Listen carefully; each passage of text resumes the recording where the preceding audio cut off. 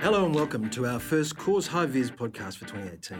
My name is Ben Davidson, partner in Cause's Construction Practice Group, and I'm joined today by Cause Construction Associate David Hasty and VEC Civil Engineer Project Manager Owen Kavanagh.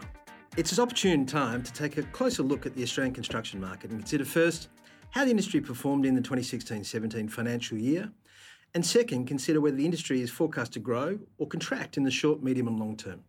Before we throw to Owen, who's in a position to give our listeners a particularly focused and insightful industry perspective, I might ask David to give us a quick overview of how the Australian construction industry performed last financial year.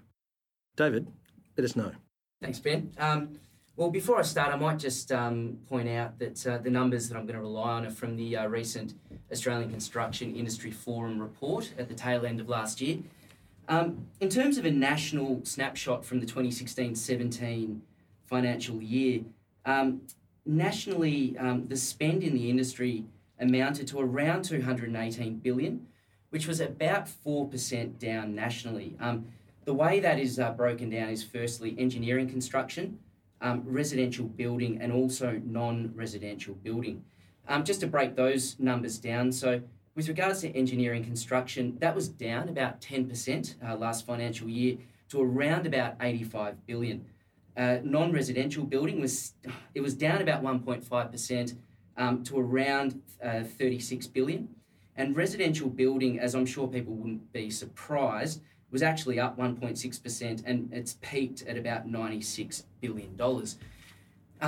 In terms of looking forward and the ACIF's forecast that they've given, they're actually looking at a retraction, for the market to retract by about 4% this current financial year to around about $210 billion, with a further 3% down on that figure in the financial year after that.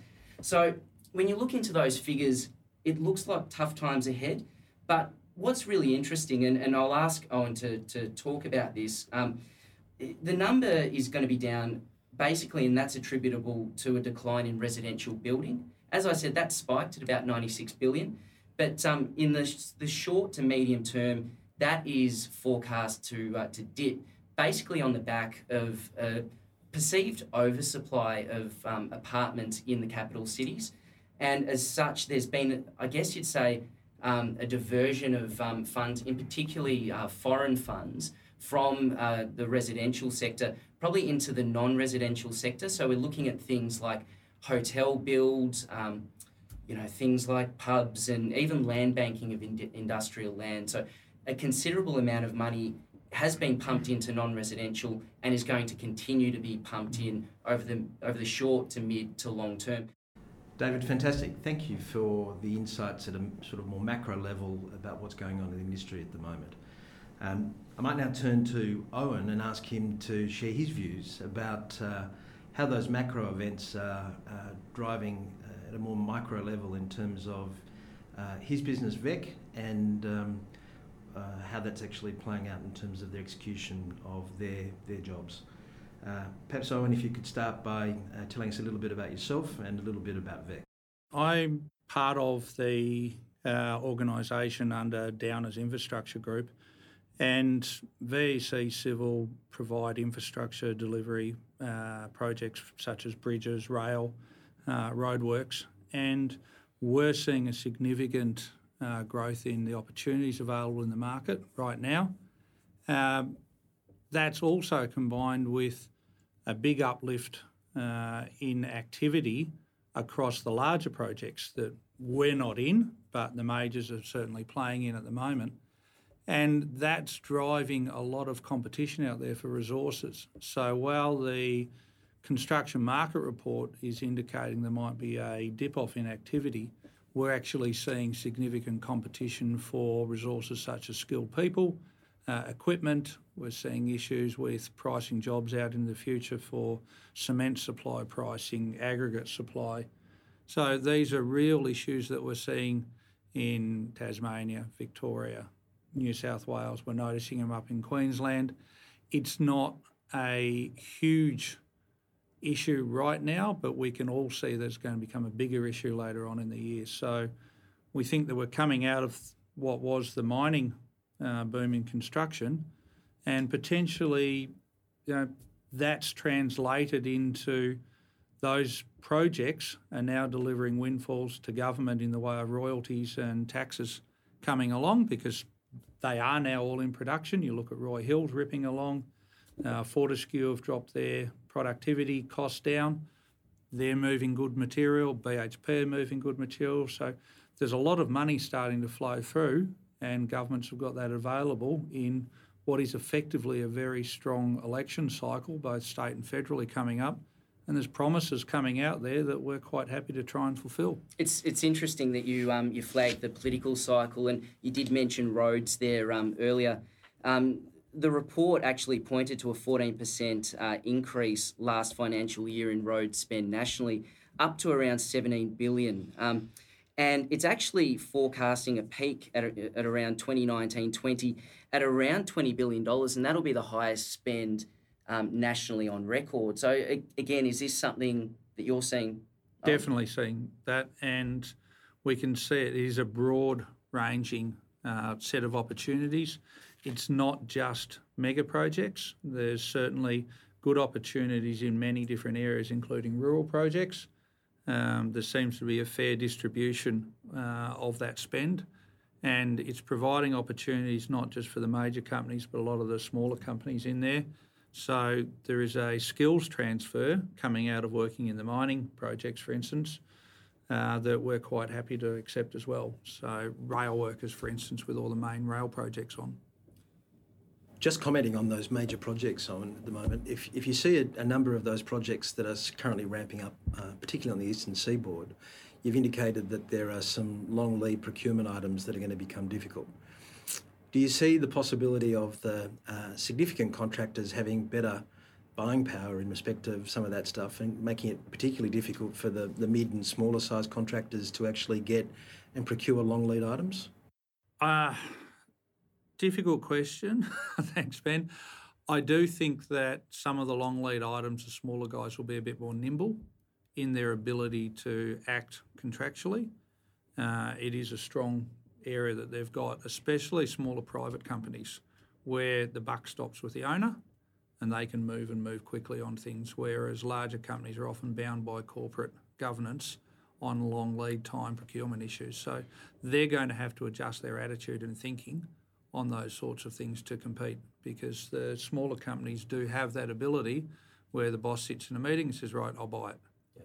Whereas even in our group, we have very strong governance that we have to work. We're an ASX company owned ultimately, and we have to make sure we follow very tight governance rules on how we spend our money.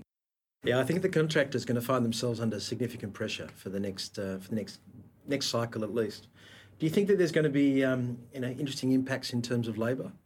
Yeah, the labour side of it is challenging right now, and it's across all aspects of labour. So whether it's finding suitably skilled workforce to perform tasks that we're after, or whether we're looking at the really strong issues when it comes to professionals in the industry and holding on to them as well. So we've been under salary pressure, wages pressure for a number of years now. People have taken a lot of haircuts around the industry, and all of a sudden there's an opportunity that a lot of people are grabbing and moving around. Oh, it's interesting. So taking all those things into account, we've seen in the UK the failure of one of the big contractors, Carillion, up there, across there.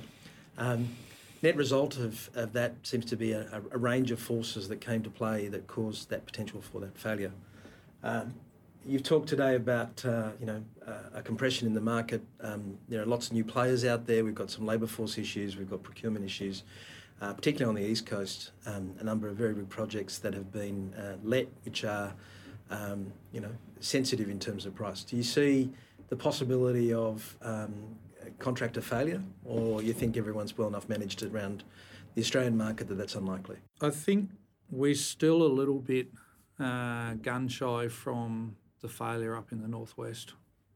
We've had a major contractor already go under here, and everyone jumped on their equipment and their jobs and their contracts like vultures and quite enjoyed that. So I think we are still quite wary of it. I think the businesses are strong. What's going to be interesting is where they're under pressure for people and they end up having not enough experience at the coalface towards the end of the jobs, and they leave people there to run them out at the critical stage who don't have that core level of financial experience, but also client relationships where they can manage it at the end. I think that's where they're going to get burnt, and they all have to be careful, because when they're resource constrained and a project's finishing, then if you can't say to your A team that's finishing the job, or here's your next job, they all go. Yeah. And they look after themselves. You know, Paul Keating was right, never underestimate the power of self-interest. People will move on very quickly, and companies have to make sure they get that retention at the end of the projects to protect themselves, because loyalty did go out the window a lot over the last 10 years in this industry, because it's a two-way thing. So it's going to be tricky.